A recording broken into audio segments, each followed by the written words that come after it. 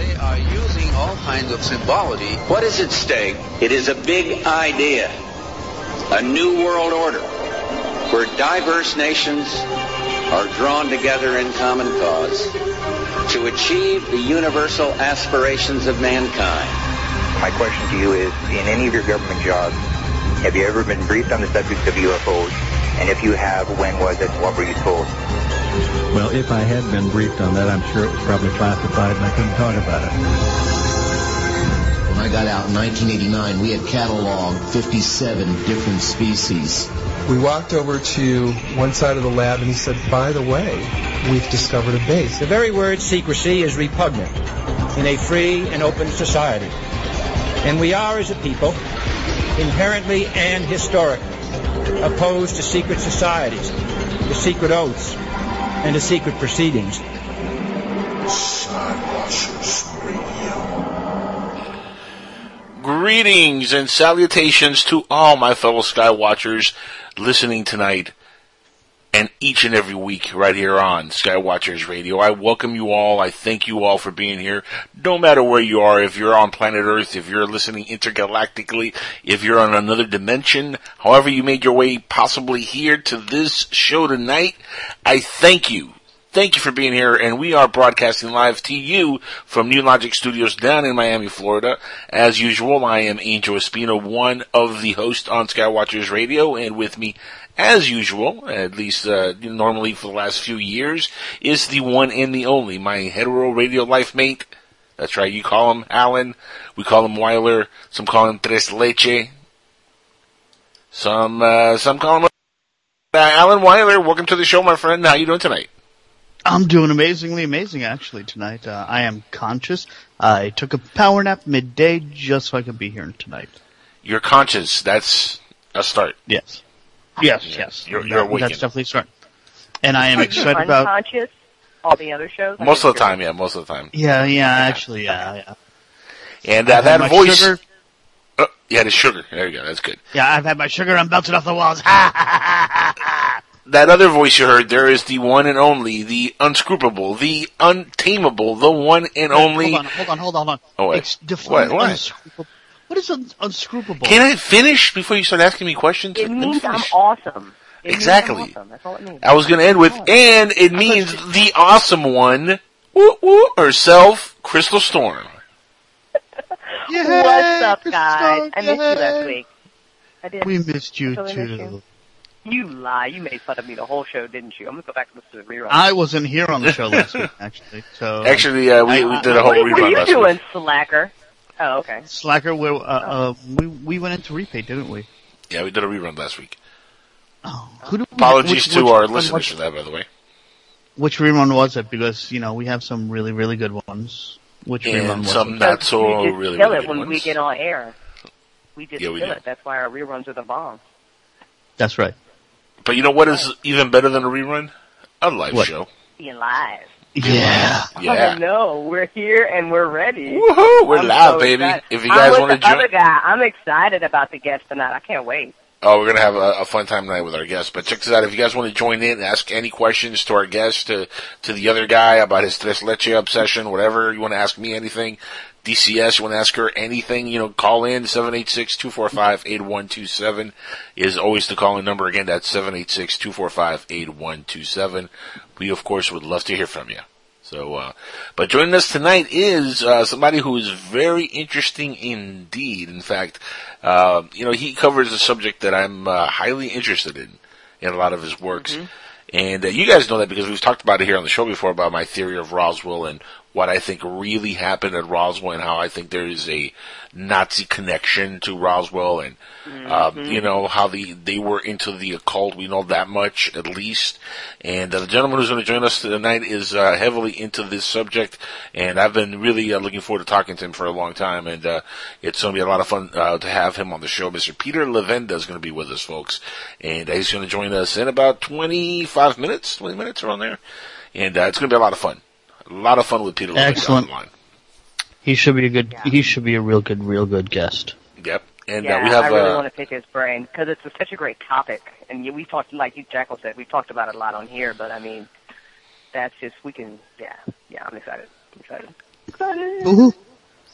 Now, have you guys seen some of the reports of Hitler surviving the Holocaust and surviving the war and going to South America and stuff like that? And there was a report not long ago that actually showed a photo of him and I guess a person he took as a bride. Poor soul. In South America. Didn't see that one. Can't say I've seen that one. Sorry, no. Yeah, I'll look for it in a little bit here and I'll share it with you so you can see it. He was a little bit older. Kind of doesn't, he looks like Hitler, but doesn't, when you age 10 years or whatever, 20 years, whatever this was, obviously you're not going to look exactly the same, so. He's definitely Hitler-esque, this person, whoever this is, if it is Hitler. Interesting. Okay. Now, here's the kicker, though. Here's the kicker.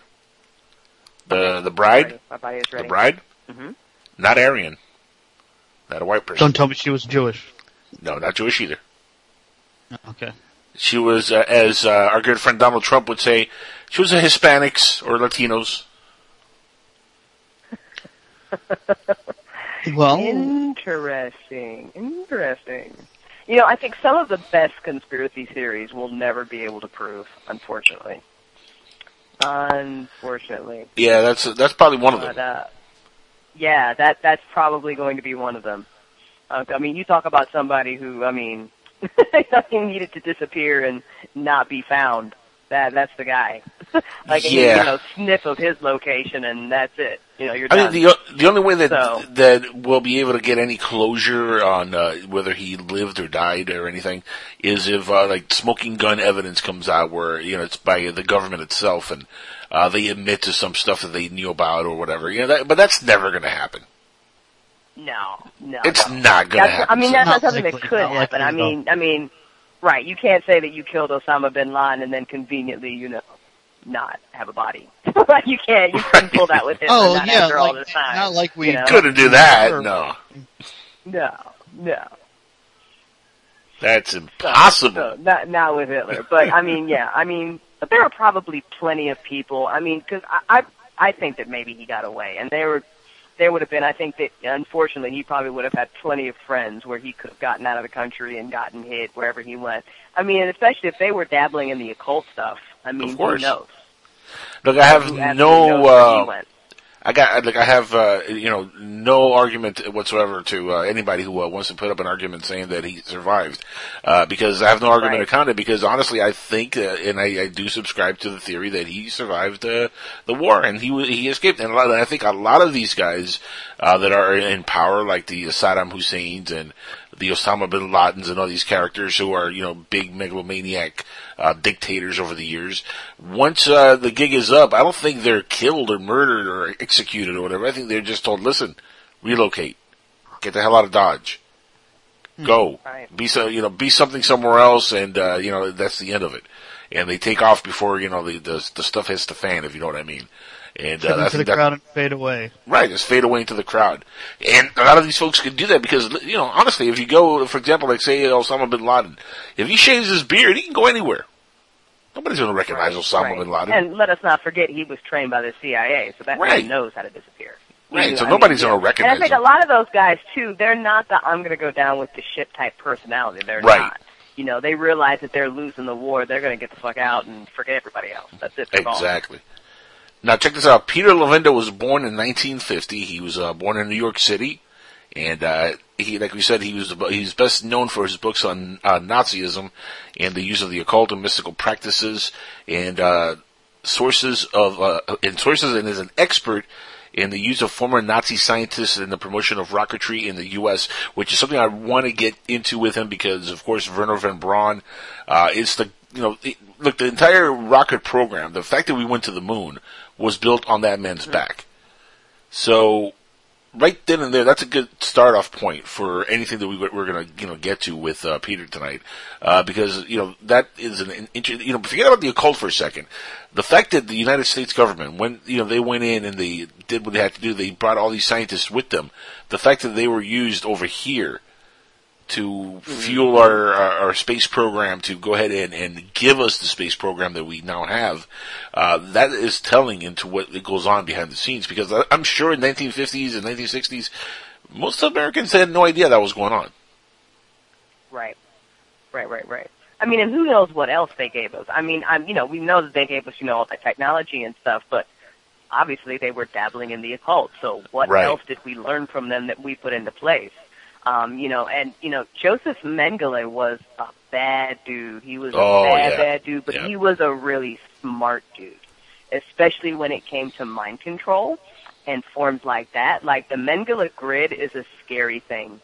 It is a scary thing how, like, down to a science he had for how to take somebody apart and put them back together the way he wanted. So I'm sure we got a lot of bad things from those scientists. Oh, no. I guess that's how we got Jason Bourne. That's probably how we got Jason Bourne, and who knows what else, however many other super soldiers that are active to this day. I mean, because I don't believe for a second that MK Ultra just stopped. Of course not. Not for a second. Mm-hmm. Mm-hmm.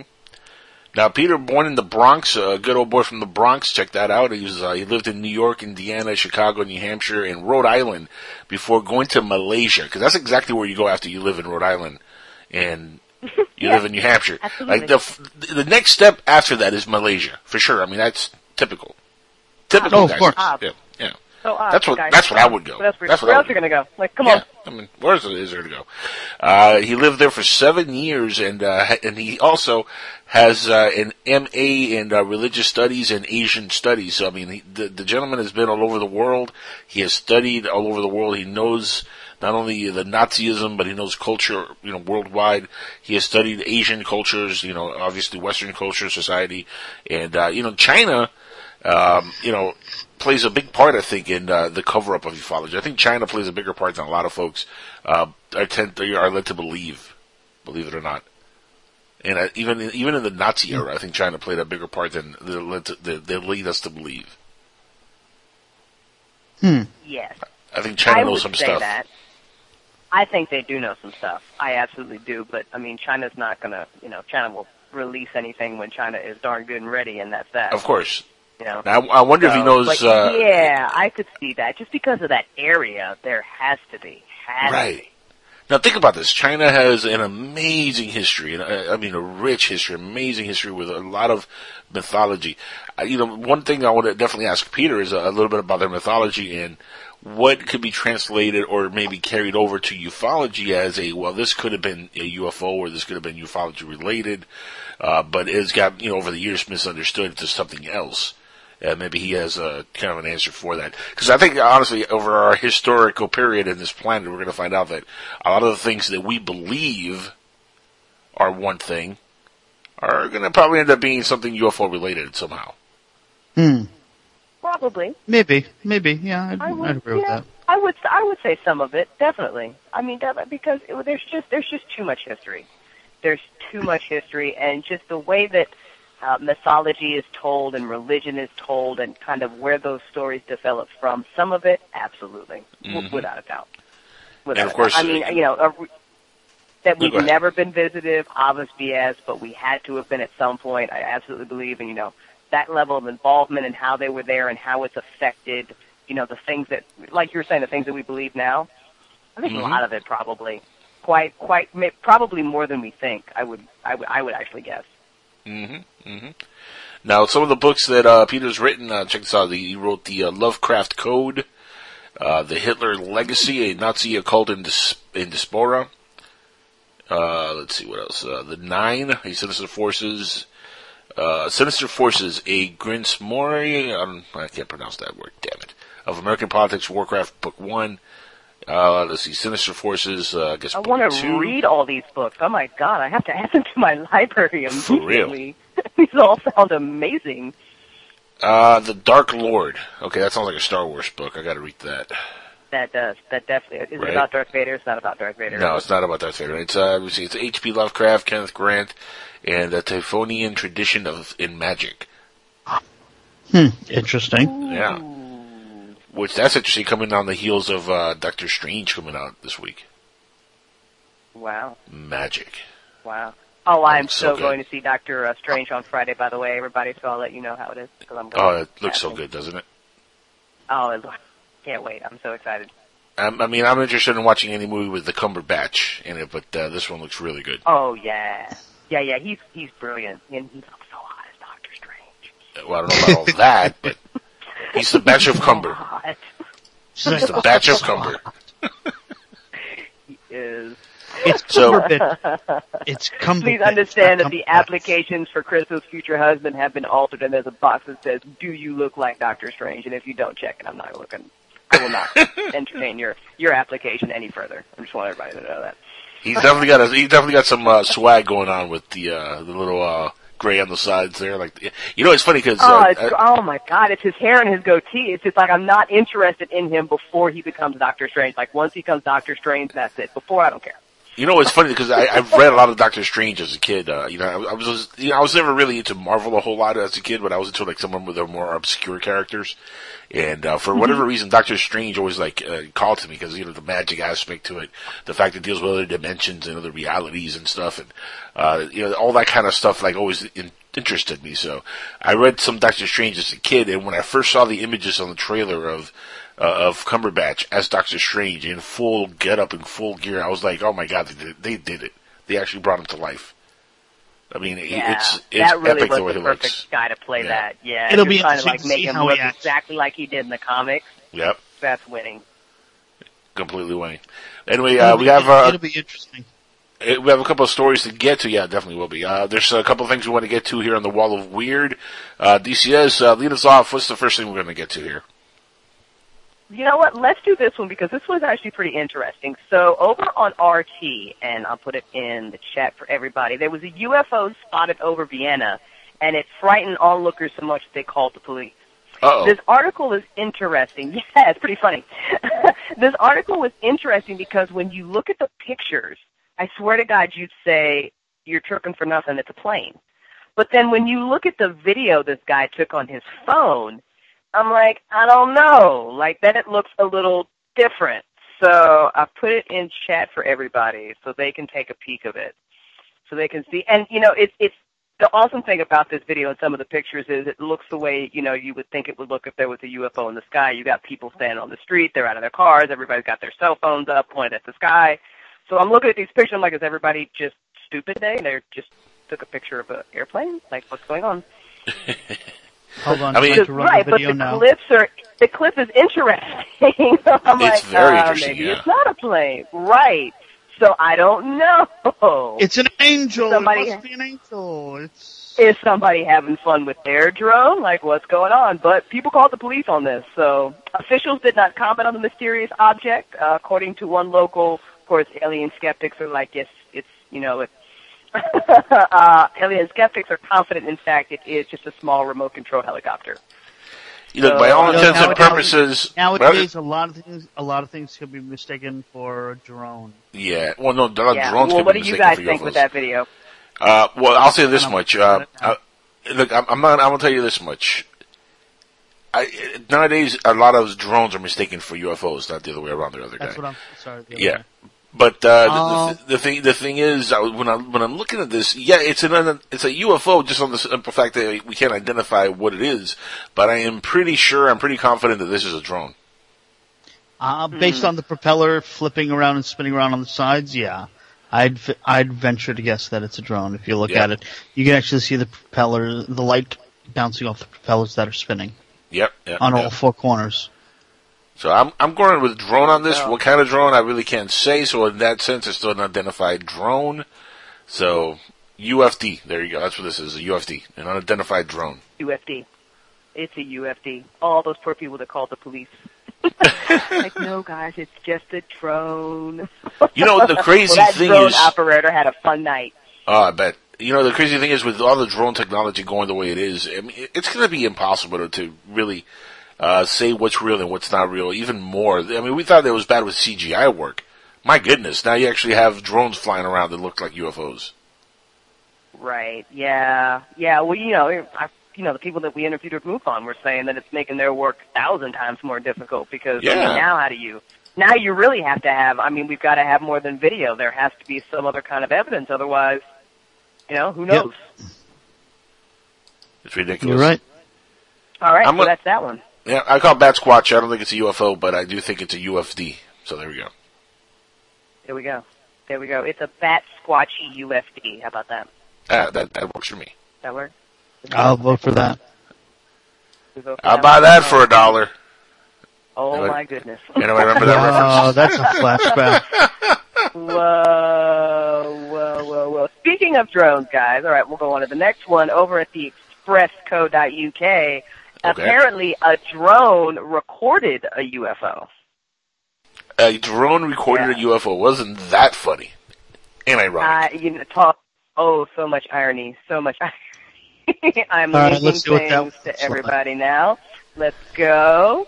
So the paranormal investigators are looking at video footage captured by a drone which recorded 3 UFOs appearing to emerge from trees. The video was sent to MUFON. It shows 2 white spheres, white spheres and a larger disc flying beneath the drone. The video was filmed in Hasse Lake in Parkland County, Alberta, Canada, by an unnamed drone operator this month. So this is fairly recent. Yeah, it happened in October. Yeah. In a report to MUFON, obviously everybody knows what MUFON is, the man said it was the weirdest thing he had ever recorded while using the mini helicopters. He wrote, "These objects were recorded with my Phantom 3P drone while recording fall colors." So this guy's out doing some fall color stuff, and all of a sudden he gets some UFOs. So there's some pictures, and I don't know if there's a video. I think there's I don't see a video listed. There are definitely some interesting pictures. Yeah, this is a drone recording another drone. So that's what you think it is a drone getting another drone? I mean, it's a very quick clip. Oh, the irony. Yeah, you can't really, get a good view of what it is it's flying. It could easily be a bird just gliding right by this thing. I mean, you can't really get a good description of what it is, but it'd be funny if it's a drone. That would be funny if it's a drone recording. Hey, stranger I don't know, things the pictures look weird. I don't know what's going on in those pictures. It's like some weird, square-shaped object. I have no idea. Yeah, it does look a little bit weird. The thing is, with video, of course, you can't tell the size or dimensions of this thing really that well, so. Right, of course, never. Mm-hmm. Never know. What do you think, other guy? I'm thinking that I don't know because I can't see a video. I need video, not just 2 frames out of God knows what was shot. Well, I mean, all you need is the 2 frames. I mean, that's all that they got, really. Well, they obviously got more, so I want to see more. Well, he wants to see more? Maybe, okay. Maybe not. Well, all right. So I'll call up MUFON and I will let them know that the other guy wants to see the video. You tell him the other guy demands to see more footage. Well, it's not like we know enough people in MUFON, so, Demands We know some people. Yeah. But it does say at the end of the article that MUFON is actually investigating this one, so maybe we can go check the MUFON case file and see how they ruled it. Because those guys are pretty good over at MUFON. They know what they're doing. Yeah. It'll be funny. I don't know why people haven't tried this to use drones to actually pick up objects, like UFOs or even Bigfoot, and we talked about this a few weeks ago with our guests, use drones to search for Bigfoot. Why not? Right. Have them hover over the woods, see if you can capture stuff, hey, do it. Use the technology at your disposal. I think we have to. I mean, the technology is there, so we're just going to have to get smarter about how we try to catch these things. Right. I mean, it's the only way. It's the only way we're going to be able to tell the difference. Because, we all love skywatching, but I'm not sure that we can just, go outside and look up at a telescope anymore because frickin' drones.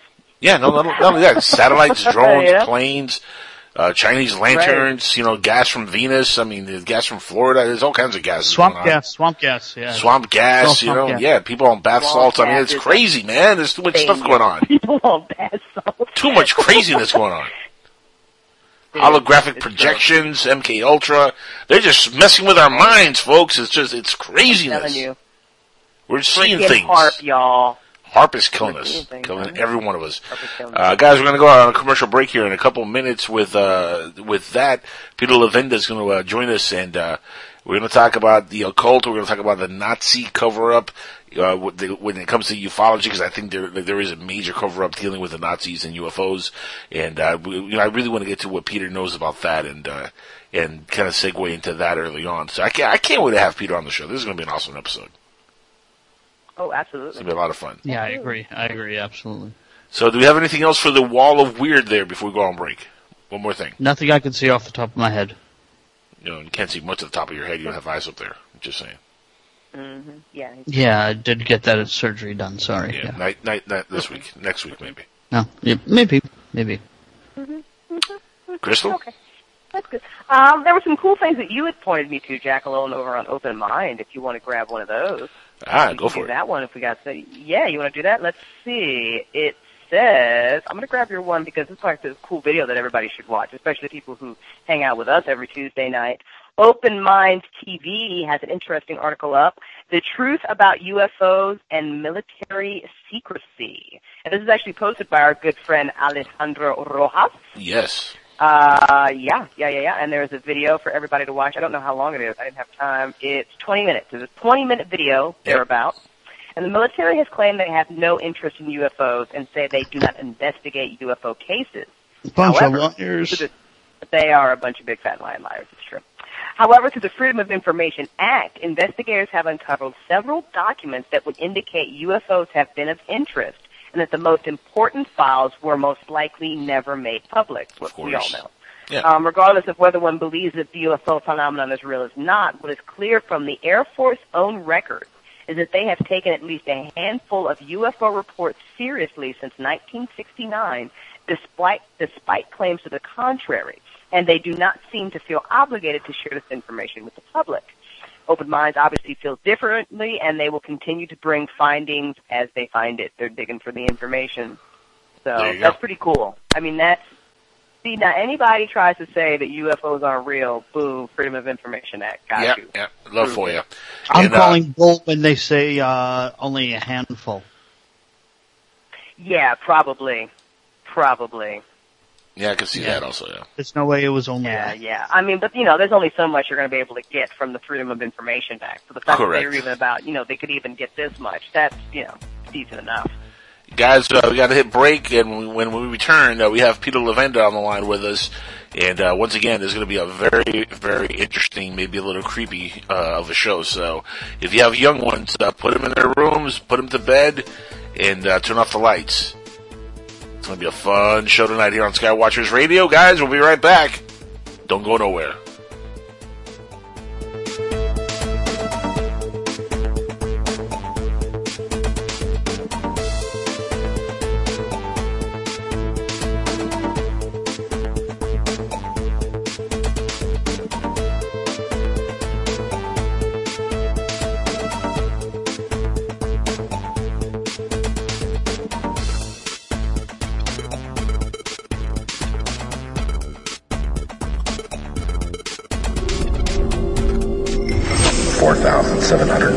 UFO sightings in 2007.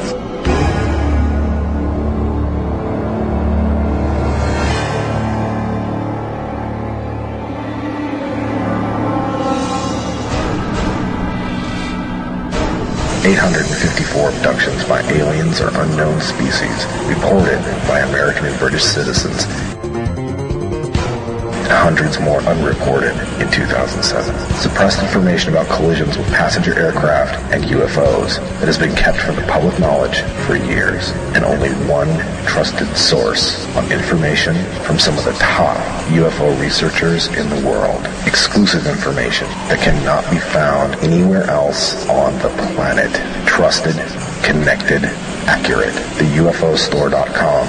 Expand your personal library with fast shipping and instant downloadable information from the largest selection of UFO products on the internet by going to theufostore.com or call on the 24-hour, 7-day-a-week order line at 541-523-2630. The truth is out there, and theufostore.com has it.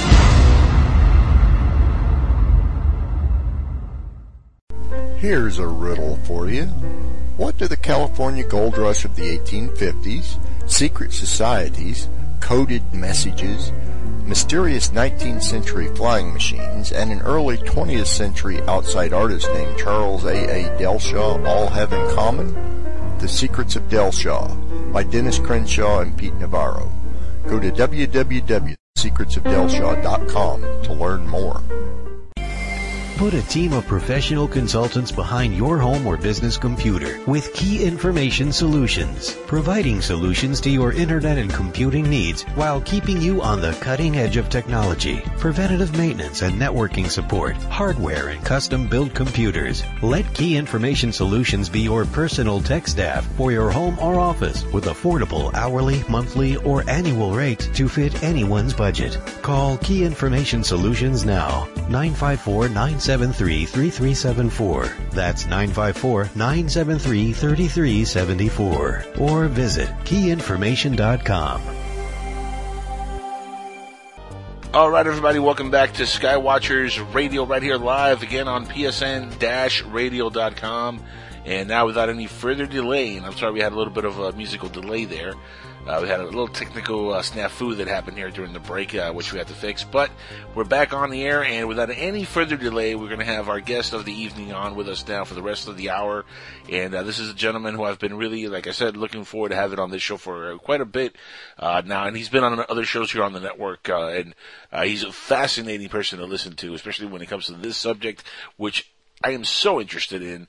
Peter Levenda, thank you so much for being here with us on Skywatchers Radio. It means a lot to me personally because, again, this is, to me, one of the most fascinating subjects in ufology, the Nazi occult connection to ufology, and that's something that I love talking about because it's just so interesting to me.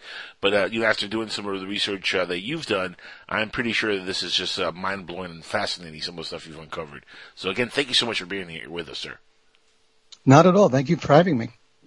Now, tell the audience a little bit about your background, because I mentioned earlier that you grew up in the Bronx, New Hampshire, the whole 9 yards, and then Malaysia for some reason. I don't know how that happened. But what took you out to Malaysia? What got you started in this field?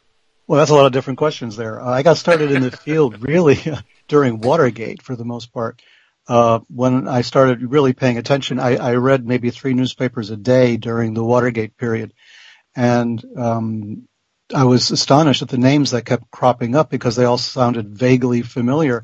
And, there was connections back to the Bay of Pigs. There was connections to various CIA stuff, to the Kennedy assassinations. And all of this, was like I was seeing connections to all of this.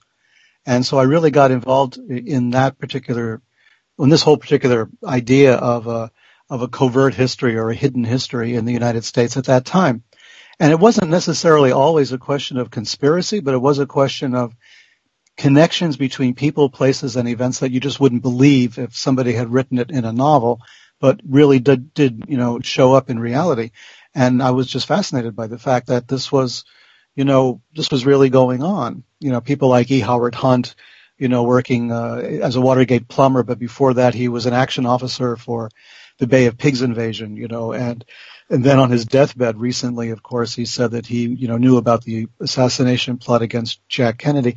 So all of this stuff, would just swirl around. And so I was very deeply involved in it. I was one of those maniacs with the scissors keeping clippings out of newspapers, no internet. You had your own no wall Google. of weird, I'm sure, right? You had like your own wall of weird with pretty much, yeah. Pretty much.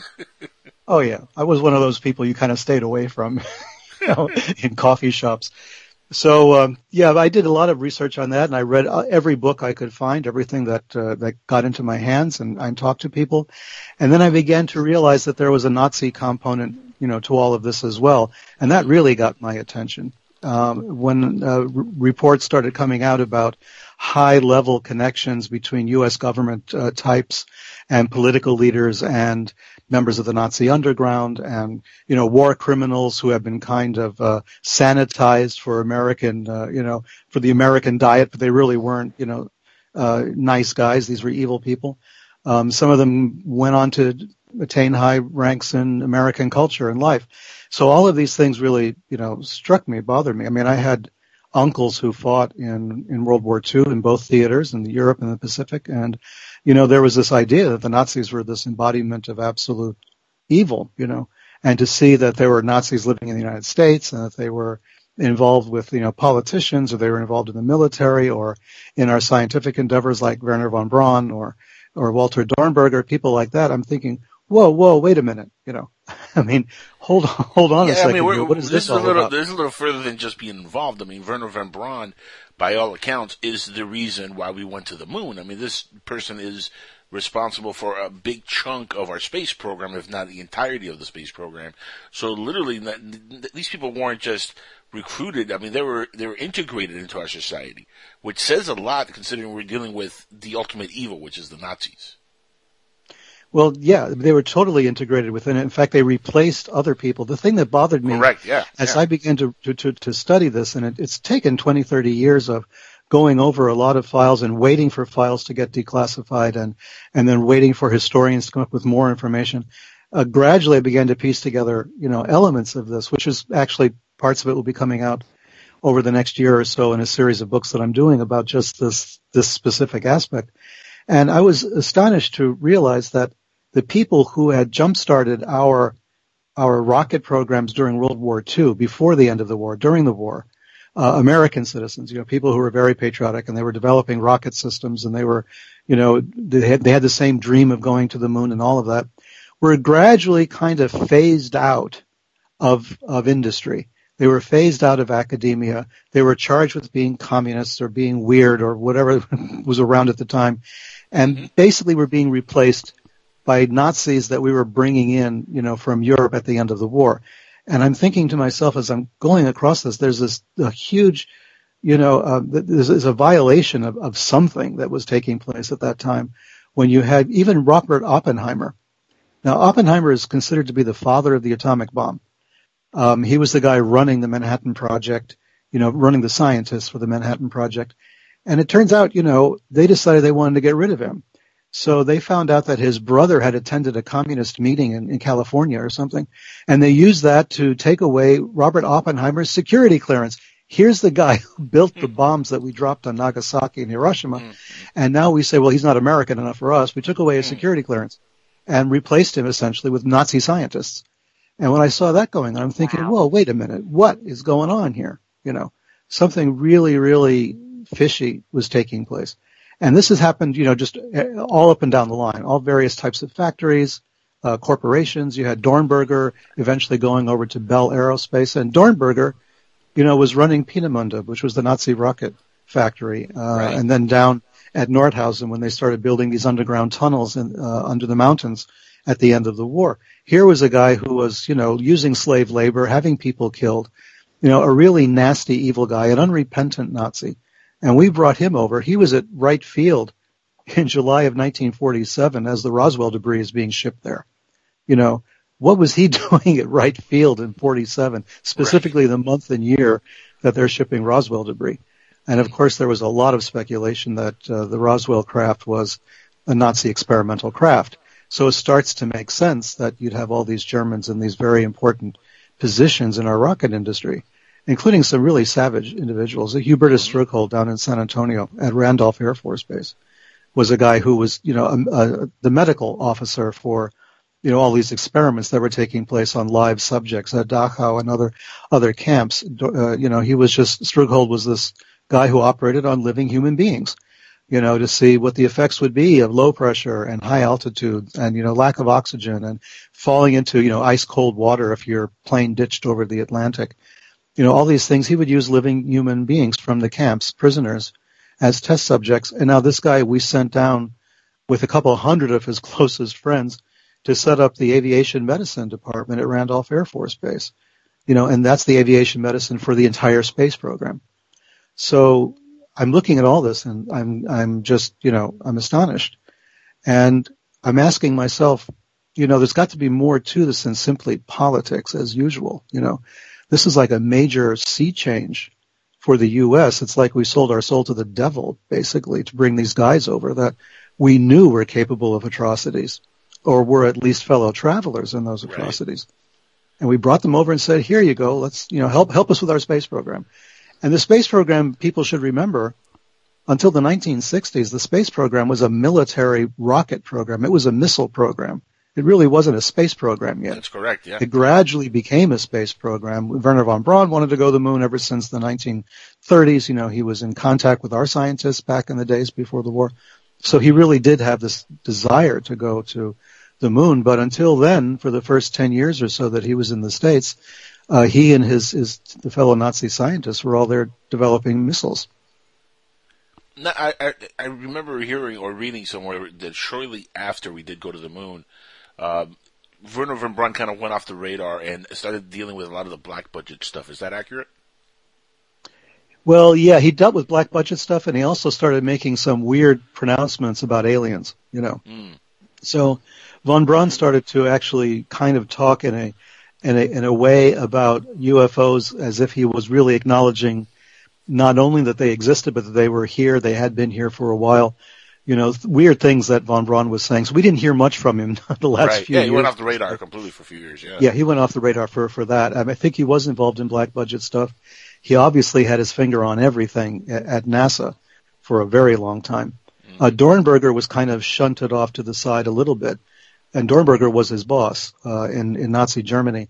But Dornberger then gets involved with Bell, aircraft, and eventually with Bell Aerospace. He has a position on the board. He's a seat on the board of directors of Bell, and that was just a little astonishing to me. I mean, total coincidence, I'm sure, but it was Bell that shows up. Yeah, it shows up a lot in the assassination stuff around JFK, and of course, so do the Nazis to a certain extent. I mean, that's one of the things that Mary Farrell used to talk about all the time, was the influence of, the connections between Nazi figures and Nazi organizations and institutions with characters involved in the Kennedy assassination. So she used to focus on that a great deal, the late Mary Farrell down in Texas. But, I started to find out more, verification of this. It's like, what was this? Was it really enough to be anti-communist? I mean, if you were anti-communist, then you were a Nazi. Those are the only two ways you could go, communist or Nazi, in the post-war period. And so if you were anti-communist, you had to be a Nazi, right? You just couldn't be a patriotic American who was against the communists and the Nazis. You had to be on one side or the other.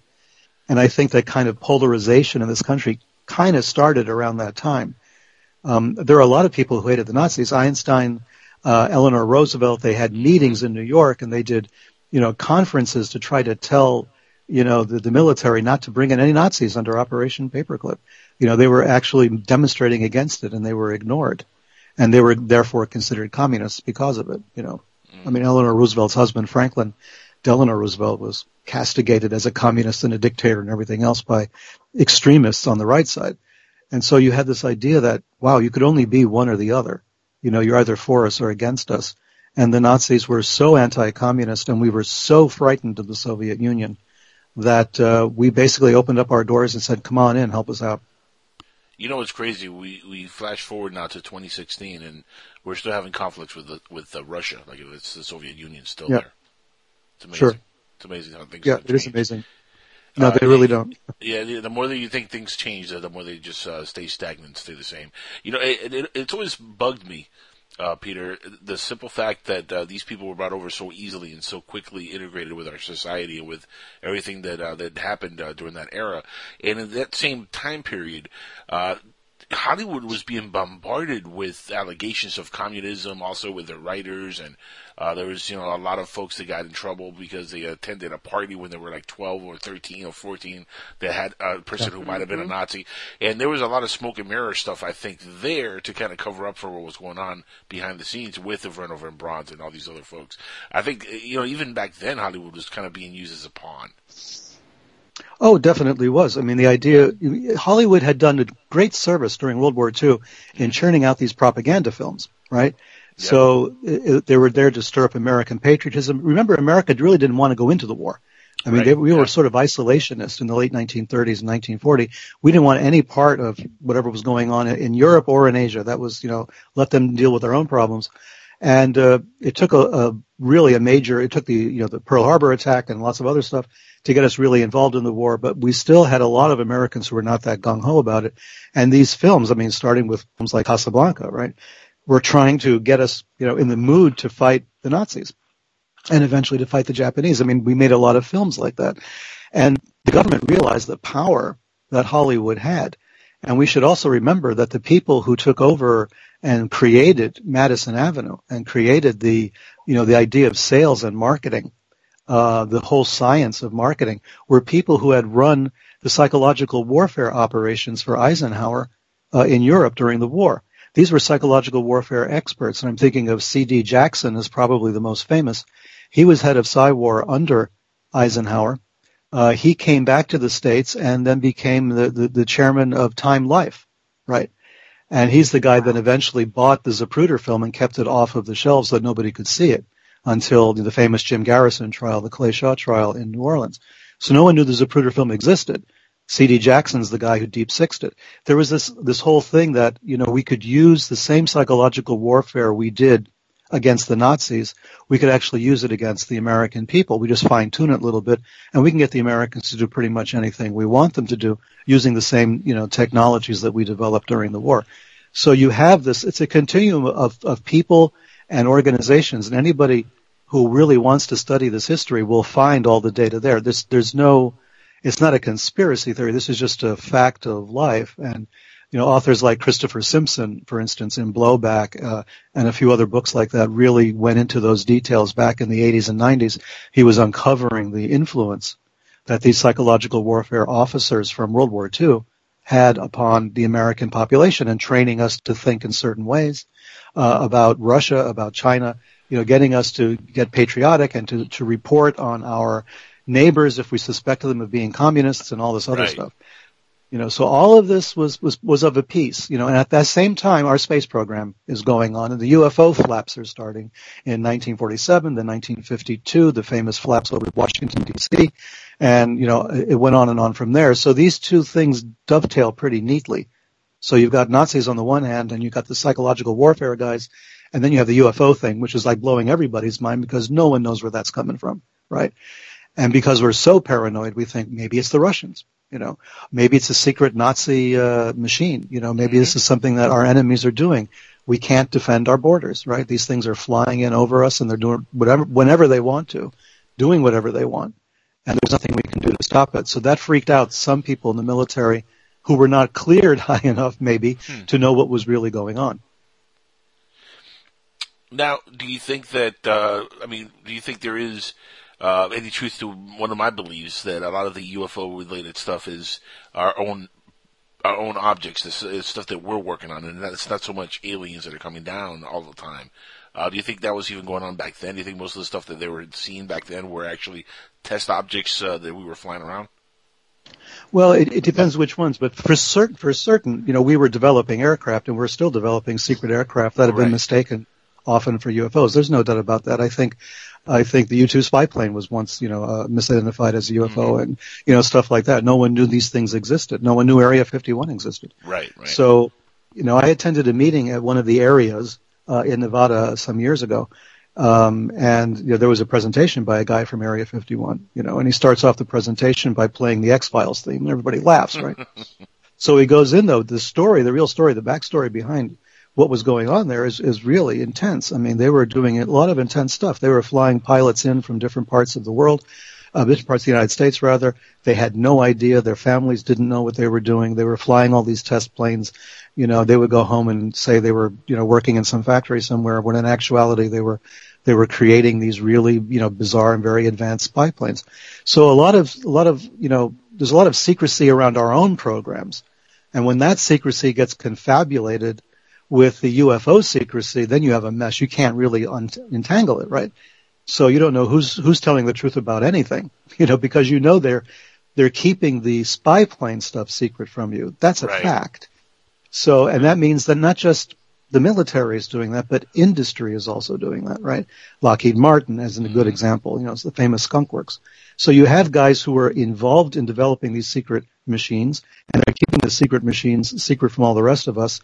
And then there's the UFO phenomenon. They're not identical, but they do kind of run in parallel. And they're close. Some of the UFOs are our machines, and and vice versa. But there's also the actual UFOs, which have flight characteristics that our planes still don't have. One of the reasons why I brought that question up, Peter, is because we ran a story earlier, or read a story earlier about how the government doesn't really think there's anything to it and this and that. But yeah, you see videos of like the Avro car, and you see all these videos on the internet now that are kind of like showing you what the government had back in the 60s and 50s and what they were kind of like tinkering with, which I think is just a magic trick. They're just showing you something they want you to see, while the real black budget stuff it's happening, and we're never going to see that stuff, those videos.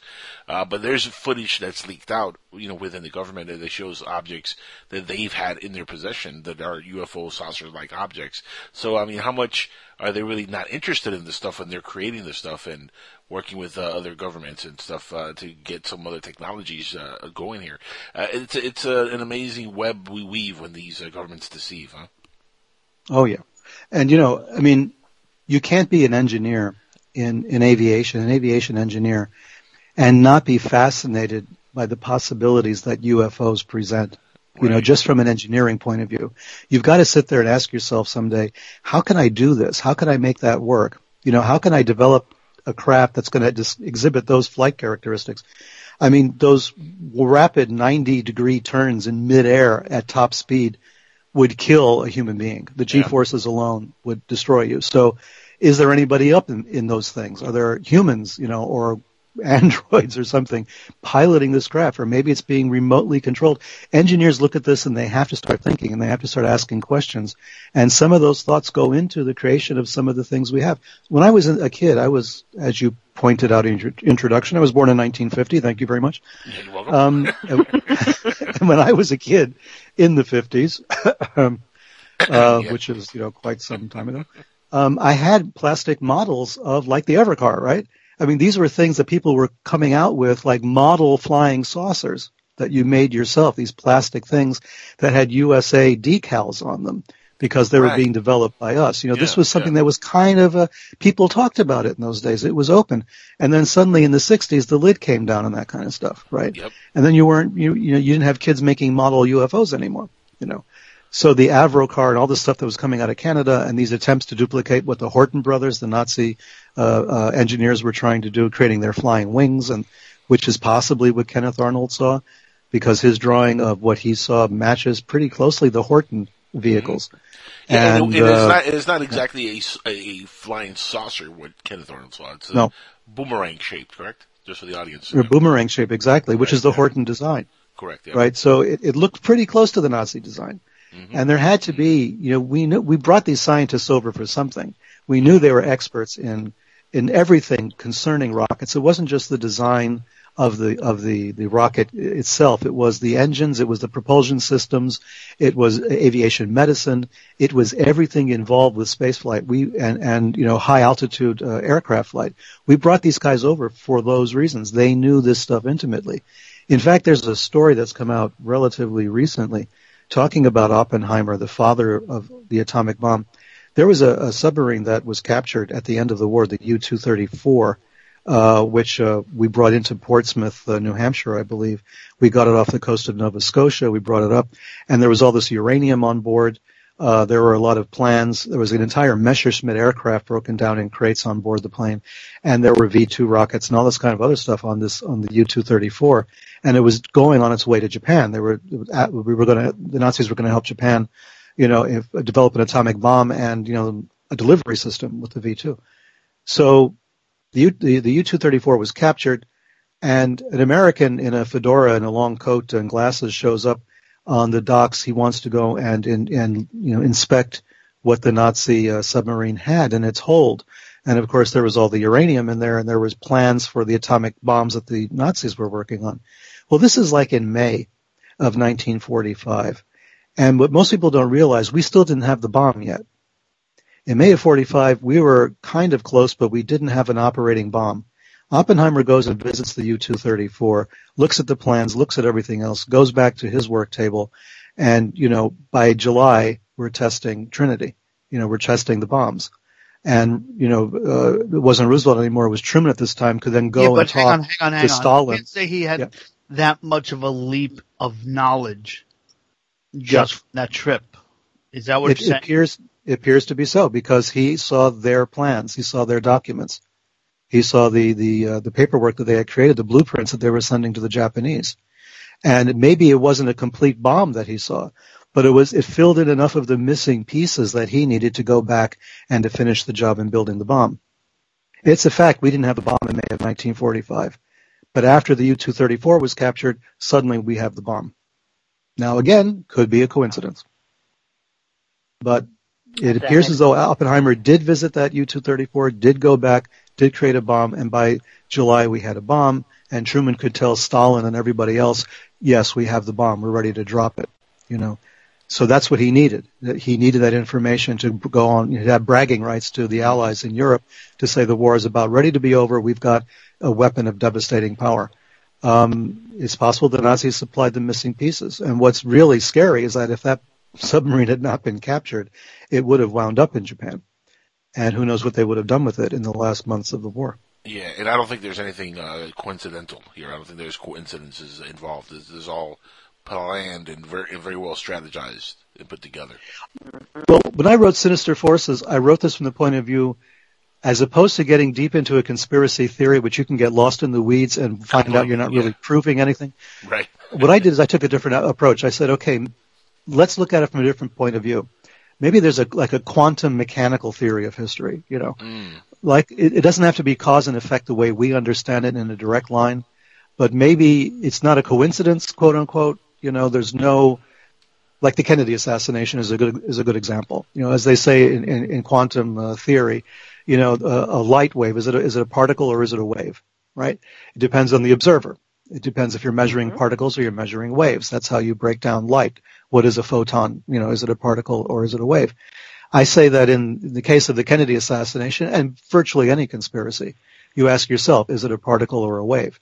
So sometimes things are related, but they're related on a meta level, you know, that we don't really consciously understand, but they are related. You know, the timing of these events is so suggestive that you have to say that is what happened. Maybe we can't prove it. Maybe the documents were shredded. Maybe the eyewitnesses are all dead. But when you look at the timelines and you look at the chronology of what happened, you can build a very strong and very convincing narrative that this was the case, that the Nazis were that close to the bomb and we were that far away that when we got a hold of their documents, the problem was solved. Peter, would you say and agree with me on one point here that JFK was assassinated because of this conspiracy in particular, more than anything else?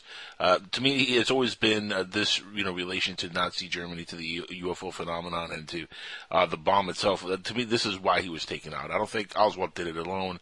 I think there was a major influence from people way above the pay grade, if you know what I mean, to get him taken out. Because remember, he gave that great speech talking about how you know, we shouldn't keep secrets, basically, and these are some big secrets. Well, yeah. Plus, he wanted to cooperate with the Soviet Union on the space program. Right. That, to me, was the nail in his coffin. Mm-hmm.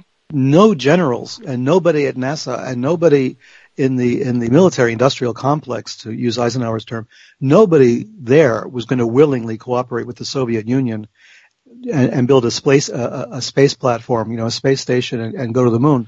He was talking about cooperating with them after the whole disastrous Bay of Pigs and the Cuban Missile Crisis and all of that. He was saying, let's, you know, we all breathe the same air, his famous speech, right? We all want the same things for our children, etc. Let's cooperate with the Soviet Union. I think that would have been reason enough for a lot of people to have wanted Kennedy dead. The last thing they were going to do is cooperate with the Soviet Union. Remember, that was in 1963. I mean, they were already putting people behind bars for being suspected communists in the 1950s all the way up to that point. They were rabid, you know, where that was concerned. They looked at communists in those days the way they're looking at terrorists today. You know, it was the same kind of paranoia. There's one under every bed in every closet. So for Kennedy to come out and talk like that about, yeah, let's cooperate with the Soviet Union. Yeah, right. Okay. You know, he didn't have much longer to live after that, after making those pronouncements.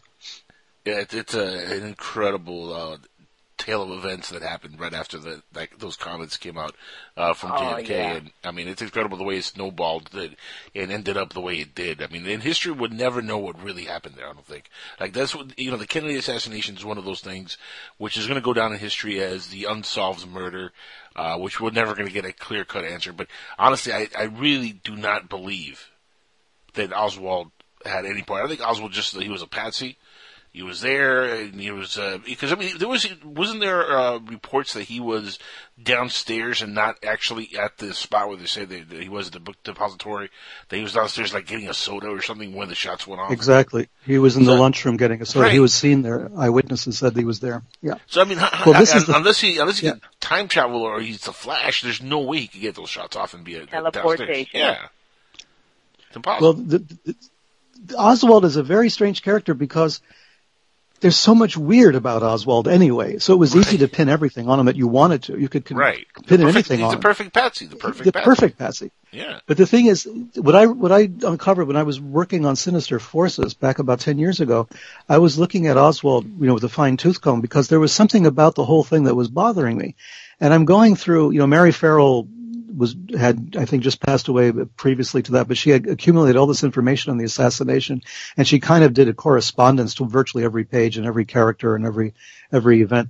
And I'm going through this computerized file of stuff, and I'm looking at, there was testimony in front of the Warren Commission by a woman who lived with Oswald, with Marina and Oswald in Texas.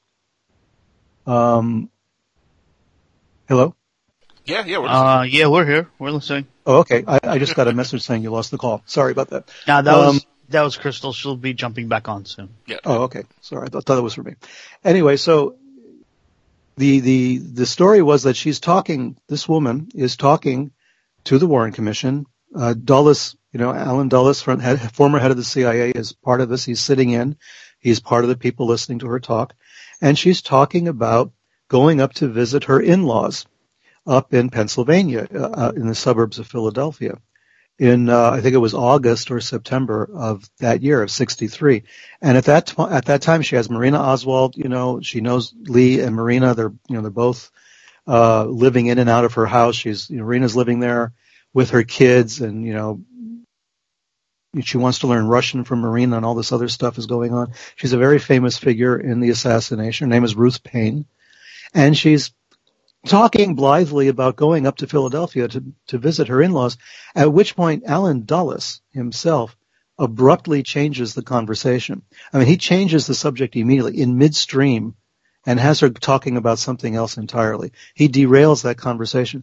And I'm looking at that and I'm thinking, what the hell is all that about? And I start digging deeper and deeper. And it turns out her father-in-law is a guy called Arthur Young. And Arthur Young was the inventor of the Bell helicopter. And he left the Bell helicopter business at the end of World War II to devote himself entirely to a study of the paranormal. Yoga, ESP, astrology, all that stuff, right? So he's like firmly entrenched in this. But when I saw the name Arthur Young, I was taken aback. I was shocked because Arthur Young was one of these central figures in a seance that took place in 1953 with some of the moneyed heads of American industry. You had an Astor, a Forbes, a DuPont. All of these people, there's only 9 of them. And there's already 3 names that everyone knows. And they're sitting in a seance, okay, in Maine. This is very well documented. This is documented in so many places. And they're sitting in this seance and they're in contact with some supernatural entities at which, as it turns out, are aboard a flying saucer hovering, in low Earth orbit somewhere.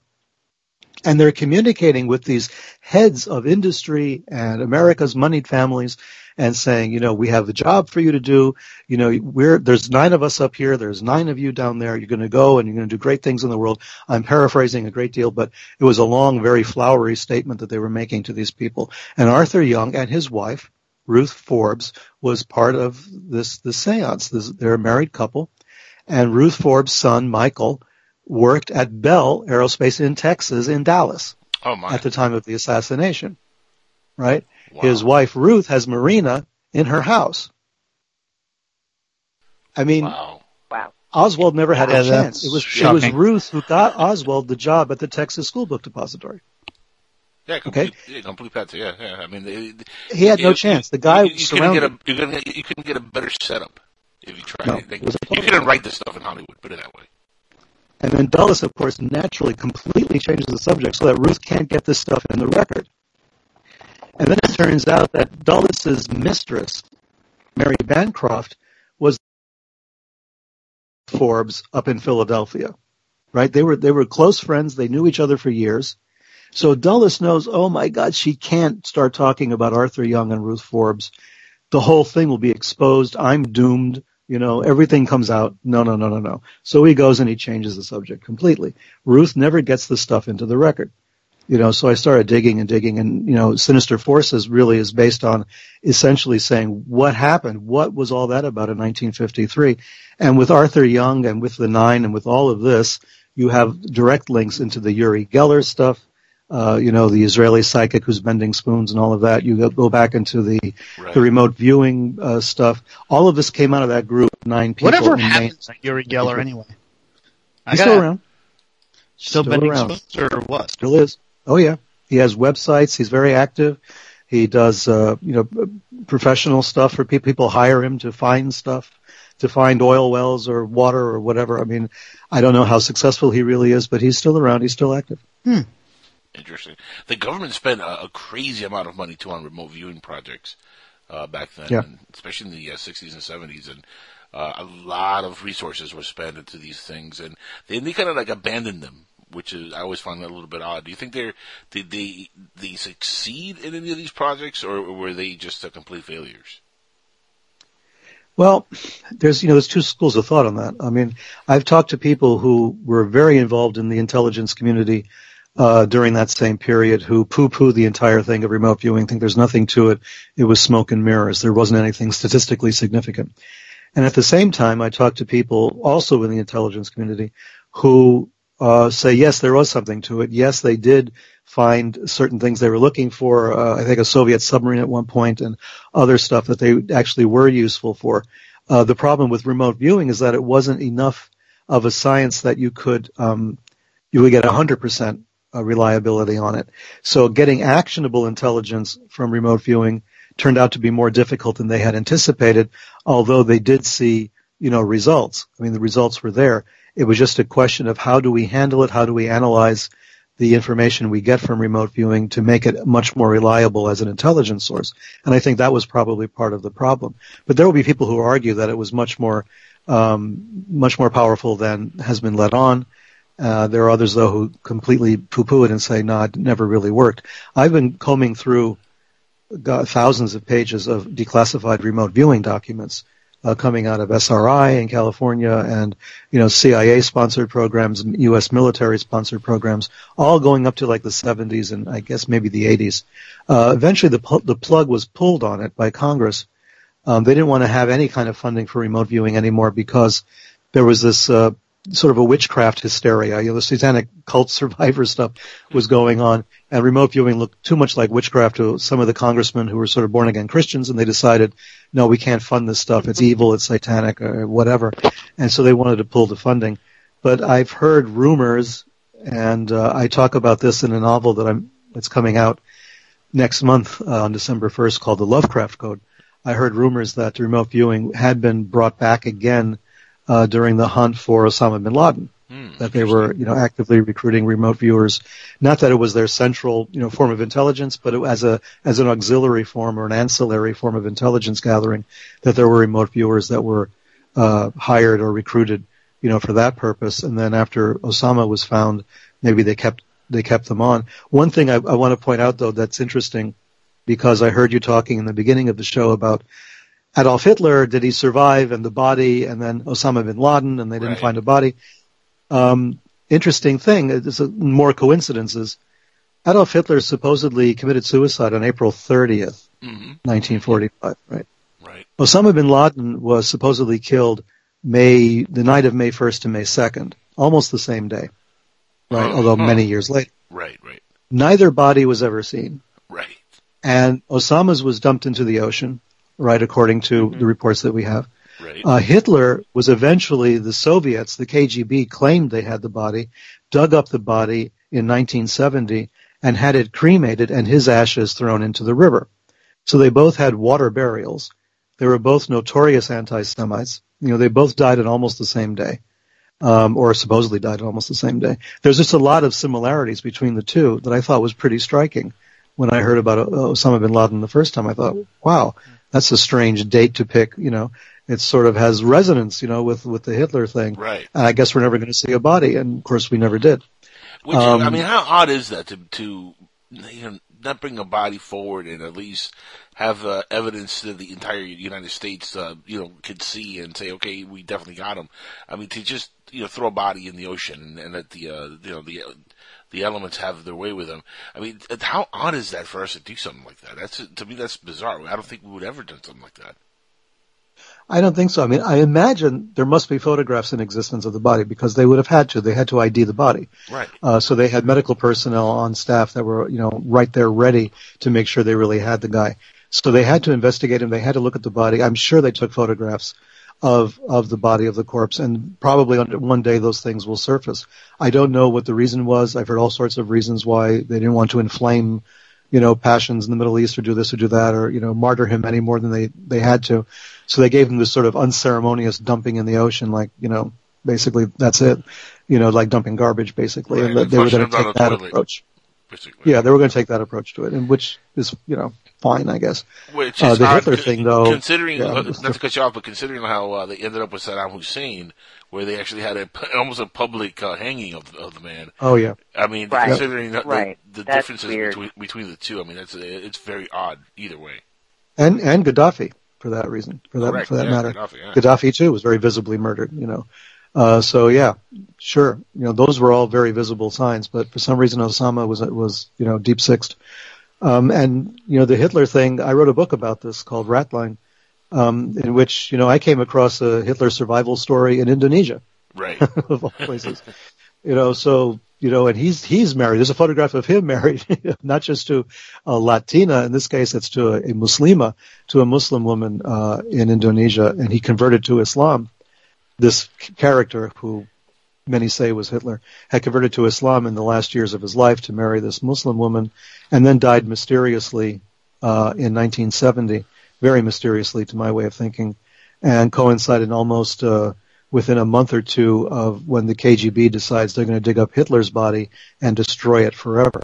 So there was this odd juxtaposition of him dying at the end of January 1970, the guy in Indonesia, and then Hitler being dug up, I think it was in April of 1970, by Andropov, the head of the KGB at the time, who for some reason, God knows why, decided, okay, we got to go and find this body. It's buried in East Germany. I believe it was in Magdeburg, underneath the KGB headquarters in their parking lot. And he says, go dig up the bodies and destroy them. Everybody forgot there was a body there. What? Hitler's body? Are you kidding me? Go and find it. It's at this spot, dig up the bodies and destroy them. It's Hitler, it was Eva Braun. It was the entire Goebbels family and their little dog too. Oh my. So all of these bodies were taken out, even the dog. And they destroyed all these bodies, and the ashes got scattered into the tributary of the river Elbe, I think. So it's like, what? There was so much mystery around Hitler's body, his death, his supposed death, his possible escape. There's so much nonsense been written about it since 1945. I mean, the book that really settled it by Hugh Trevor Roper is the one that said, oh yes, we definitely know Hitler committed suicide. They tried to cremate his body. They half cremated it, and that was it. That's the end of it. He was really dead. There's nothing to see here. Move along. And the backstory of that is that Trevor Roper, a British guy, an academic, very well schooled kind of guy, an officer in British intelligence, was told to go. He had 3 months. You're to go and find out, and find the proof that Hitler actually committed suicide in the bunker. That's your job. Get the testimony that he committed suicide in the bunker. You have 3 months. I know you don't speak German. I know you can't interrogate the witnesses in Russia or the ones the Americans have. You can just interrogate the ones we have. But run around. You got 3 months. Here's your budget. At the end of 3 months, I want a report showing Hitler died in the bunker. And that's what he did. And that operation was called Operation Nursery. Like we're all a bunch of kids at nursery school. And we're going to take any story they give us, and that's what they did. It was a cover story. They had no proof. They had no evidence. And as it turned out, the evidence they did have was fabricated. It was faked. There were Nazi collaborators, doing stuff with dentures that didn't make any sense. You had prisoners of war in Russia, the Nazi prisoners that they had, giving entirely different stories. the whole thing was a disaster. So, for many years I believed what everybody believed. Hitler committed suicide April 30th, 1945 in the bunker. End of story. I believed that since I was a kid. I believed that until about 10 years ago. And then I started getting the story in Indonesia, and I said, no, that can't be true. And I didn't think it was true. But when I started to research it more, it turned out that an archaeologist that I know in Connecticut was the guy who had gone to Moscow to look at the skull that they claimed they had was Hitler's skull. And he's the guy who examined it and came back to the States and said, no, that's not Hitler's skull. It's the skull of a woman. And it's the wrong age even to be Eva Braun. And, I don't know who they think they're kidding, but it's just not true. And he's the state archaeologist of Connecticut. I mean, he's a reputable archaeologist. He's not just some guy they picked up, right? So here's this guy who's done a lot of very good work in his field, coming back and saying, no, I'm sorry, that's not Hitler's skull. They don't have Hitler's body. So, what are you going to do? So here I am now. My entire worldview completely shattered. I'm thinking, well, if Hitler escaped, then, now what? What's on the 18.5 minutes of the Oval Office tapes? Come on, people. I think Hitler really did escape to Antarctica, and he's in the Hollow Earth or somewhere. That's really what happened. He's in the Hollow Earth with the UFOs, for sure. But, at this point, I'll believe it. At this point, I linked you here the article that I had seen a while back, not too long ago, but I read it a couple of months ago, which shows the image of Hitler and how he looked later on, and it says that he fled to Argentina originally. And it shows, if you go scroll down, you see the image of him and his future wife in 1984. So he lived a long time, if this is true. Well, that's about 100 years, yeah. Yeah, he lived a good, healthy life, this scumbag. Yeah, if that's true. I mean, there was a lot. I mean, Hoover believed that Hitler had escaped. I mean, Hoover kept a open file on Adolf Hitler through the 60s. I mean, he was never convinced that Hitler had died in the bunker. And few people in the high levels of government really did believe it. They thought it was just a story. So they kind of ignored it. I mean, it's like, yeah, whatever. So Hoover thought it was. His agents were always reporting. I have all those files, and anybody can, if they go to the FBI site, you can download all that stuff and take a look at it yourself. I mean, it's all there. But the Indonesia stuff was really weird because in my book in Ratline, I have photographs of that guy with his wife, and he looks identical to the early pictures of Hitler when Hitler was a corporal in the German army during World War I. It's a remarkable, likeness. And if Hitler had been sick, if he had lost weight, he would have looked pretty much like he looked when he was a skinny 20-year-old in the German army during World War I. So it's there was something to it. I've seen copies of the passport that he used to get into Indonesia, and those passport photos and the year that he was born and the place he was born, they were both Austrian. The guy in Indonesia and Hitler were both Austrians. They were both born around the same year, exactly the same height. Same handlebar, sort of Charlie Chaplin mustache, the whole thing, And so it made me really wonder if maybe this really was, somebody who was using faked papers to get into Indonesia, which would have been the safest place for him. I don't think Hitler would have gone to Argentina. I think, anybody would have dropped a dime on him. He didn't trust his people anymore. His people tried to kill him in July of 44 after the, D-Day invasion. So there was Operation Valkyrie. His generals were against him. He was hiding out. He didn't know who to trust. Would he have gone to Argentina like All Is Forgiven and hang out with Mengele and Barbie and everybody else? I mean, I don't know. I think he would have gone someplace where he would really have been safe. I think people with the kind of wealth, though, that Hitler and Osama bin Laden would have, would be able to buy their passage somewhere discreet and safe. So, I mean, whether it's Argentina or anywhere in the world, I think, the kind of power that he wielded at the time, I'm pretty sure he had a fail-safe program ready for when, it hit the fan and he had to disappear. Not only that, we know for a fact that not only Hitler, but, bin Laden had him, Saddam Hussein had him, all these folks in major political power, especially dictators, have lookalikes. Dozens of lookalikes just for these kind of scenarios, and it would not shock me at all if what we ended up seeing, the body that we saw, was that of a lookalike that was shot and killed, and and they said he committed suicide. But that's actually part of that is what happened. The Soviet Union released a photograph showing the Russian soldiers around a body they said was Hitler. As it turned out, it was one of the doubles. It was revealed to be a double. They knew it was a double. Hitler had at least 2 doubles that we know of. We know their names. There might have been more. Argentina, I think, to me, was problematic only because all the Nazis were in Argentina. And, of course, Israel had gone and gotten Eichmann out of Buenos Aires, right, around 1960. So I think that Hitler would have been scared to death that the Israelis would come looking for him. I mean, he was a much bigger target than Eichmann. So if I was Hitler, would I hang out with a bunch of my fellow Nazis that I couldn't trust, who maybe could make a couple $100,000 if they, told Mossad where I was living? So I don't know. I don't know if Argentina made sense. I mean, I followed all those stories, of course, and they're very suggestive. And he obviously had escape routes planned. I mean, had to.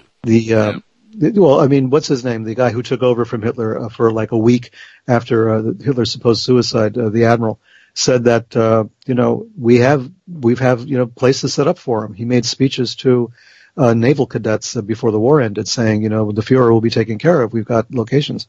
There was the Eden Hotel in Argentina that I wrote about, which was run by financiers of the Third Reich, and that was a remote hotel in Argentina where he was welcomed at any time to hang out if he was on the run. All of this makes sense. And yet, wouldn't he have been safer in a Muslim country on the other side of the world where, Mossad would have had a very hard time penetrating?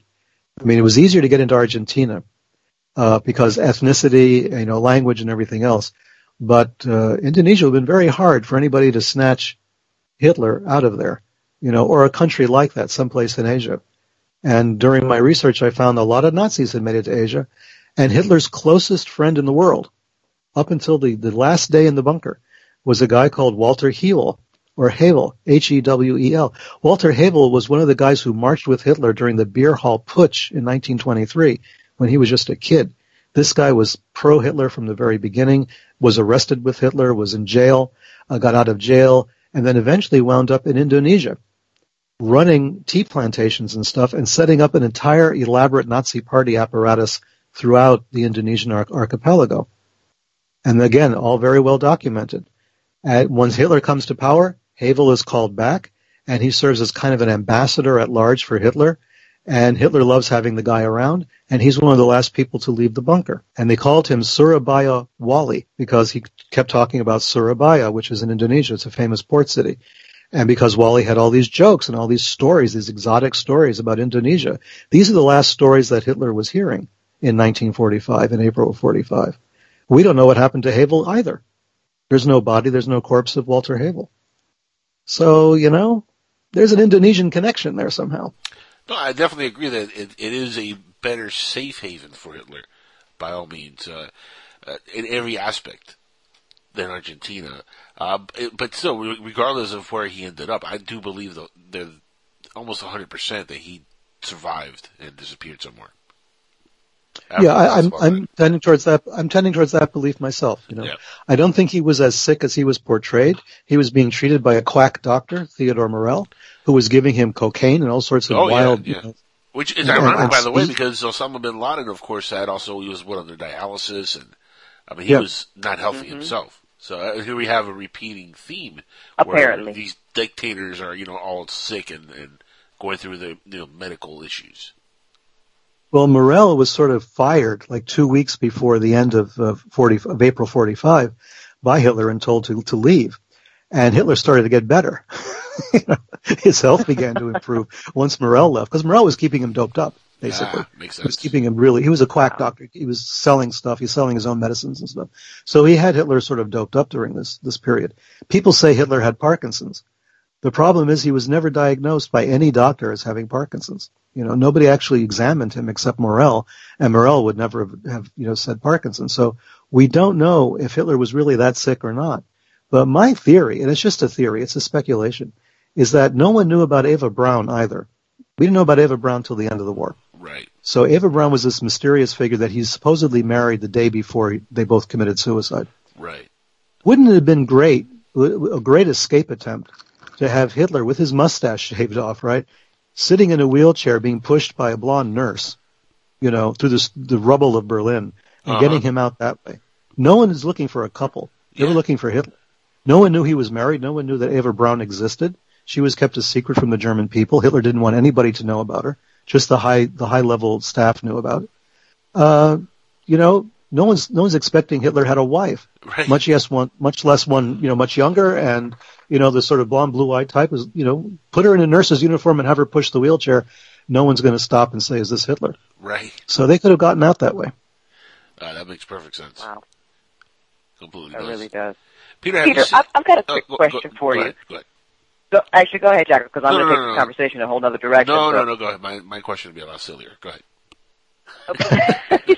And my question, because we've kind of covered, the basis of the scientists that came over to work on the UFOs and, possibly, had something to do with the atomic bomb and this, that, and the other. So my question to you is, in your research, what, as far as the occult goes, what were the Nazis really interested in? That you're reading, was it a wide variety of things like the remote viewing and, this, that, and the other, or were they kind of really interested in just one aspect of it? Well, when you say the Nazis, it really was the SS was the real, repository for all this occult lore. Heinrich Himmler, who was the head of the SS, was a fanatic about all this stuff. He had a personal astrologer. He had his masseur was a guy also involved in New Age stuff and New Age remedies and that sort of thing. But Himmler himself believed in reincarnation. He believed in ritual magic. He believed in the powers of meditation and of aligning oneself with one's ancestors.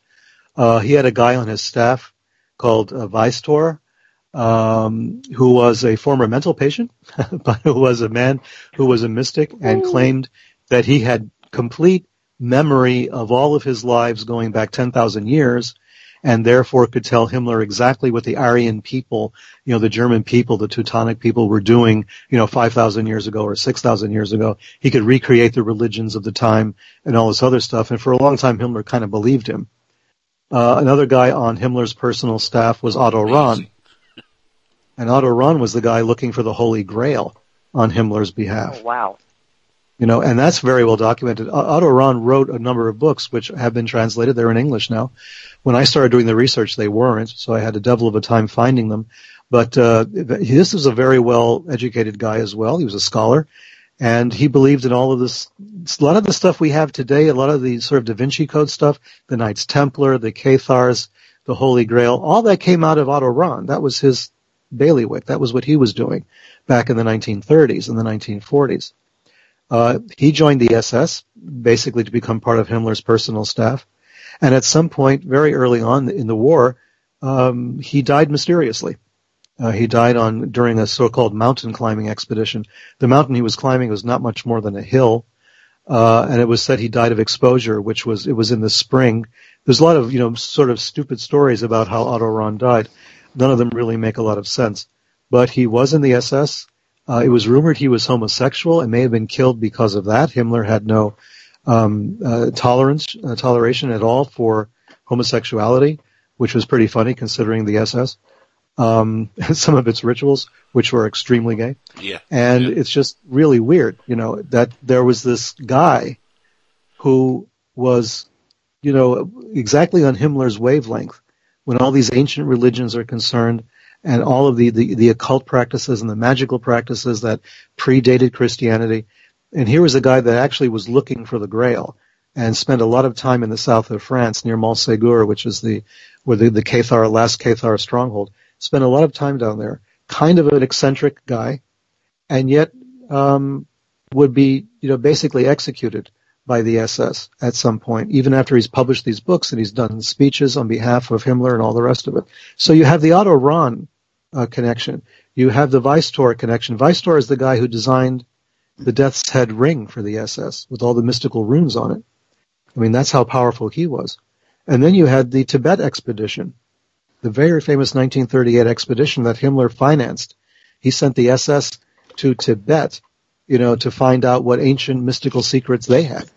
So they went to Tibet. I've seen the film footage. I've seen the photography. It's tremendous stuff, material they collected, ethnographic, material, anthropological stuff, and archaeological stuff. They came back with all sorts of artifacts and books from Tibet. And one of the anthropologists, who was a member of that expedition, then later became one of Nazi Germany's war criminals. Here's a guy who spent, months at the feet of the lamas in Tibet, in Lhasa and Shigatse and all these other places in Tibet, had unparalleled access to Tibetan culture, religion, all the rest of it, which we tend to think of in very high spiritual terms. This guy comes back, Bruno Beger was his name. He came back to Germany, and then during the war, he basically set up a museum, or was building a museum of anthropology, and he needed skeletal material. He needed skeletons, right? So he would go to the camps and say, he would look at all the prisoners and say, I want this one, and this one. Be careful not to damage any of the skeletal material when you kill him, right? Oh my So God. people would be killed. Horrible. More than 80 people were murdered for this reason. More than 80 people were murdered to supply him with skeletons for this museum of anthropology. Unreal. Yeah. And this guy was never really prosecuted for the war. He lived until a ripe old age in Germany. And he remained a friend of Tibet and, the Dalai Lama. He had his photograph taken with the Dalai Lama later on in his life, long after the war was over. He even wrote a very beautiful depiction of what life was like in Lhasa back in 1938 and 39, and then abruptly it was taken down. People started to complain, this is a war criminal. You don't need to be associated with this, Mr. Dalai Lama, So it was just so weird, the whole connection between Tibet and the Nazis, and this is part of their occult fascination. They were, it was sort of theosophy was part of this. This was this idea of different races having different spiritual powers and capabilities that other races did not have. It's when you're asking the question about the Nazis and occultism, it's a broad subject. They were involved in all sorts of things. They were interested in everything. And it was used against them, quite frankly. The British intelligence began developing these fake Nostradamus prophecies, right? That they claimed were Nostradamus prophecies, prophesying the end of the war, turning out really badly for Germany. And they would drop these prophecies, these pamphlets all over the German countryside because the German people were still fascinated by astrology. Rudolf Hess, of course, had famously flown to England, I believe it was May of 1940, in order to, make some sort of a connection with the British, the fascist element within the British monarchy. And he timed his flight according to astrological principles, and that gave Hitler the excuse to basically ban astrology in the Third Reich and have all the astrologers arrested, all the cultists arrested, thrown into the camps, and then slowly but surely weed them out and pick out the ones he liked, right? So Himmler saved, his astrologer from the camps, Wilhelm Wolff, and other people were taken out and given special remote viewing responsibilities or other occult responsibilities as time went on. So there was a cult war, as I wrote about in Unholy Alliance, a kind of cult war between the Nazis, who were cultists, and then the other cultists who were anti-Nazi within Germany itself. And then the British got involved, and then the British intelligence services hired people like Dennis Wheatley, who became a very famous novelist, an occult novelist, and Ian Fleming. Ian Fleming and Dennis Wheatley were part of the same unit of British intelligence, and then they went and hired Aleister Crowley. Mm-hmm. Oh, wow. Right. So Aleister Crowley, the most, this famous magician, the guy who created an entire movement around himself, was actually handpicked by British intelligence, saying, "Well, you have a lot of friends in Germany, and you belong to the OTO, which was started in Germany, and all this other stuff. You must know a lot of people. You must know how they think. What can we do to, get the cultists to go up against the Third Reich?" So he was seconded to British intelligence for a while. They were toying with using him as well. So you had Dennis Wheatley, Ian Fleming, and Aleister Crowley all in the same room at one point. Isn't that phenomenal? That's amazing. So you have the James Bond creator, the Dennis Wheatley, Aleister Crowley. Oh, and they're all hanging out there saying, "What can we do to destroy Hitler?"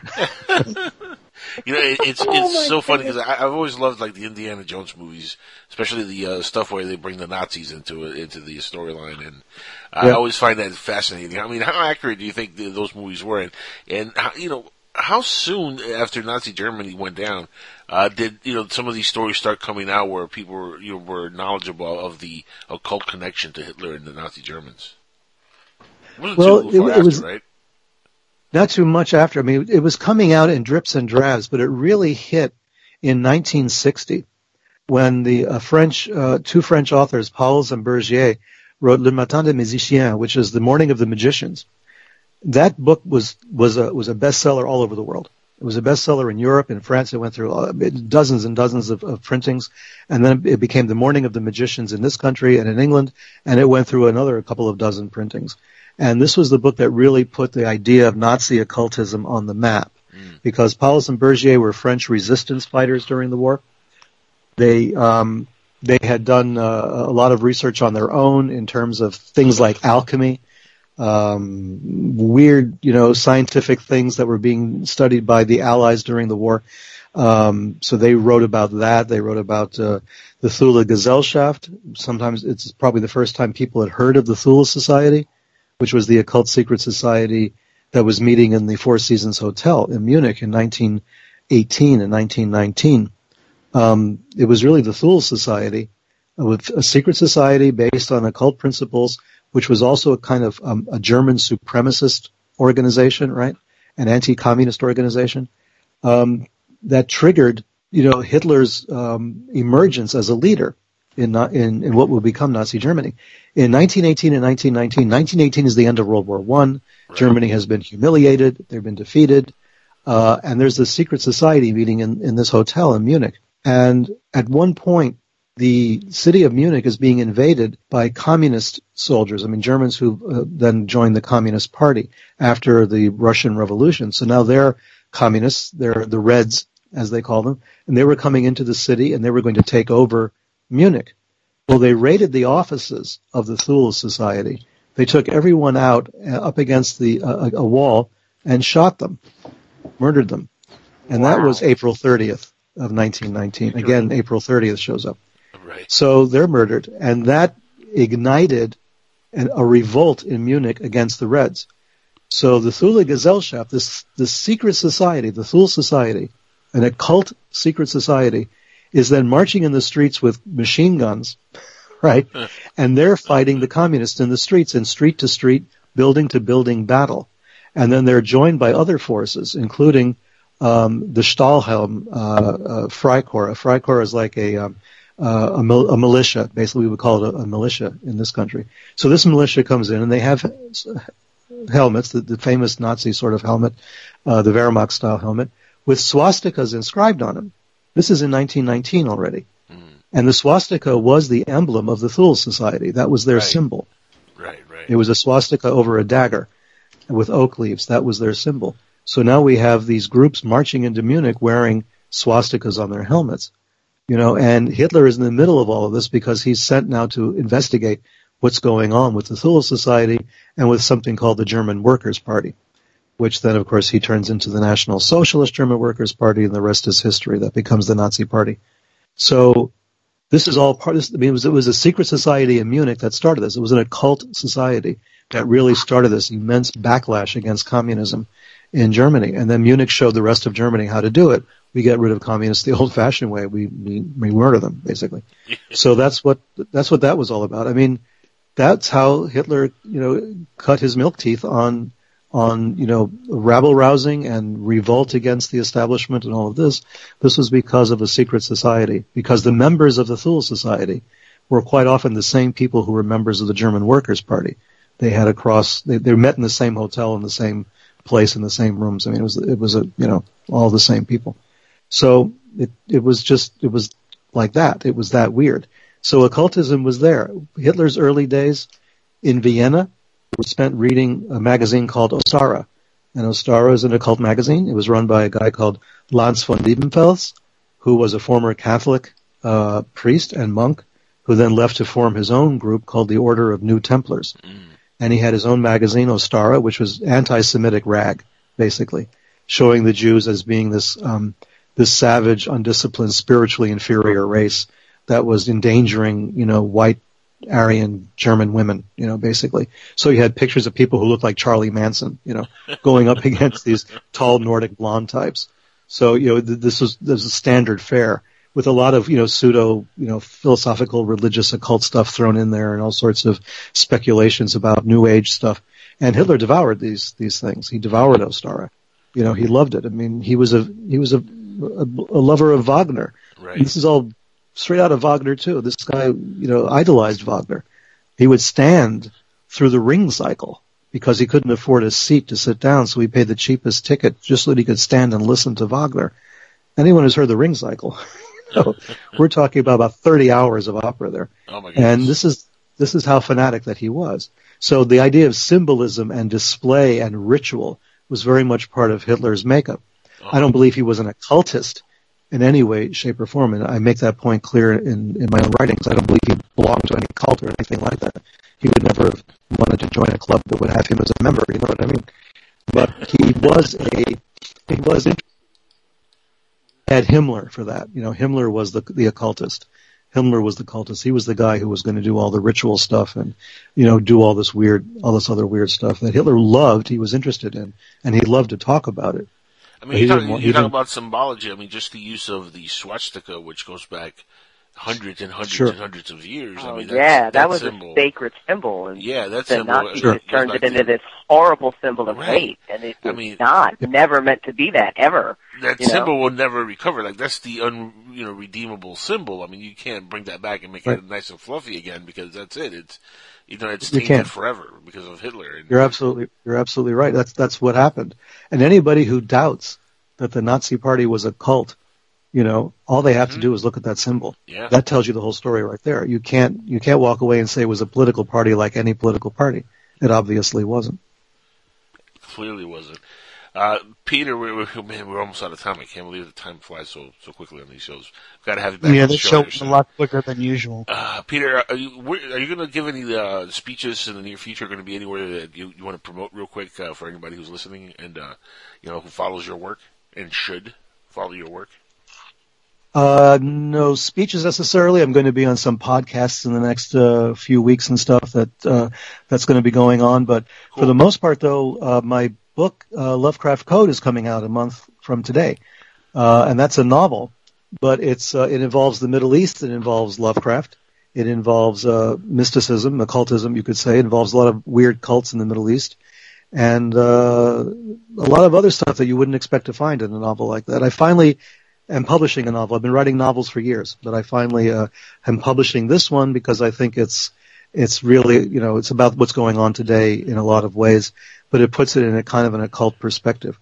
So something people might want to read, because the Lovecraft stuff dovetails very neatly with what's going on in the Middle East and around the world with cults and the resurgence in cultic activity, and I view the terrorist groups as cults basically, and so this is something that I'm writing about in the Lovecraft Code. So have a look. Look, we're only a few days away, so I'm going to ask you, what do you think, Trump or Hillary? You expect me to answer that? Come on, have on air, no pressure, no pressure. Well, there's another party I like. It's called the Cthulhu for America Party. I'm looking at that. That's what I'm talking about. There you go, Peter. I like their slogan. It's no more years. Peter, you're awesome. Thank you so much for being a part of the show here tonight with us and partaking on an hour here on Skywatchers Radio. And we definitely have to have you back on soon because, the time just flew by, man. It was a lot of fun having you here with us. I had a lot of fun myself. Thanks a lot, guys. What's your website address? I forgot completely to ask you. It's basically just my name. It's www.peterlevenda.com. And Levenda is spelled L-E-V as in Victor, E-N-D-A. So it's peterlevenda.com. peterlevenda.com. There you go. Again, guys, we'll be back next week with another fascinating episode here on Skywatchers Radio. Who do we have next week? Crystal, do you know? Any idea? No? Off the top. I know that we have a lot of guests booked up until That's December. An easy and answer. Because we run a couple of reruns, we probably have them booked up until January. That's what I know. I know that you want to be here every Tuesday night listening to our fascinating guests. Now, next week we have a gentleman straight off the ranch. James Gilliland is going to be here with us on Skywatchers Radio. So stick around for that next week. That's going to be a whole lot of fun. Still, like always, I say, keep your eyes to the skies, keep paying attention to what's going on around you, and by all means, vote for Trump.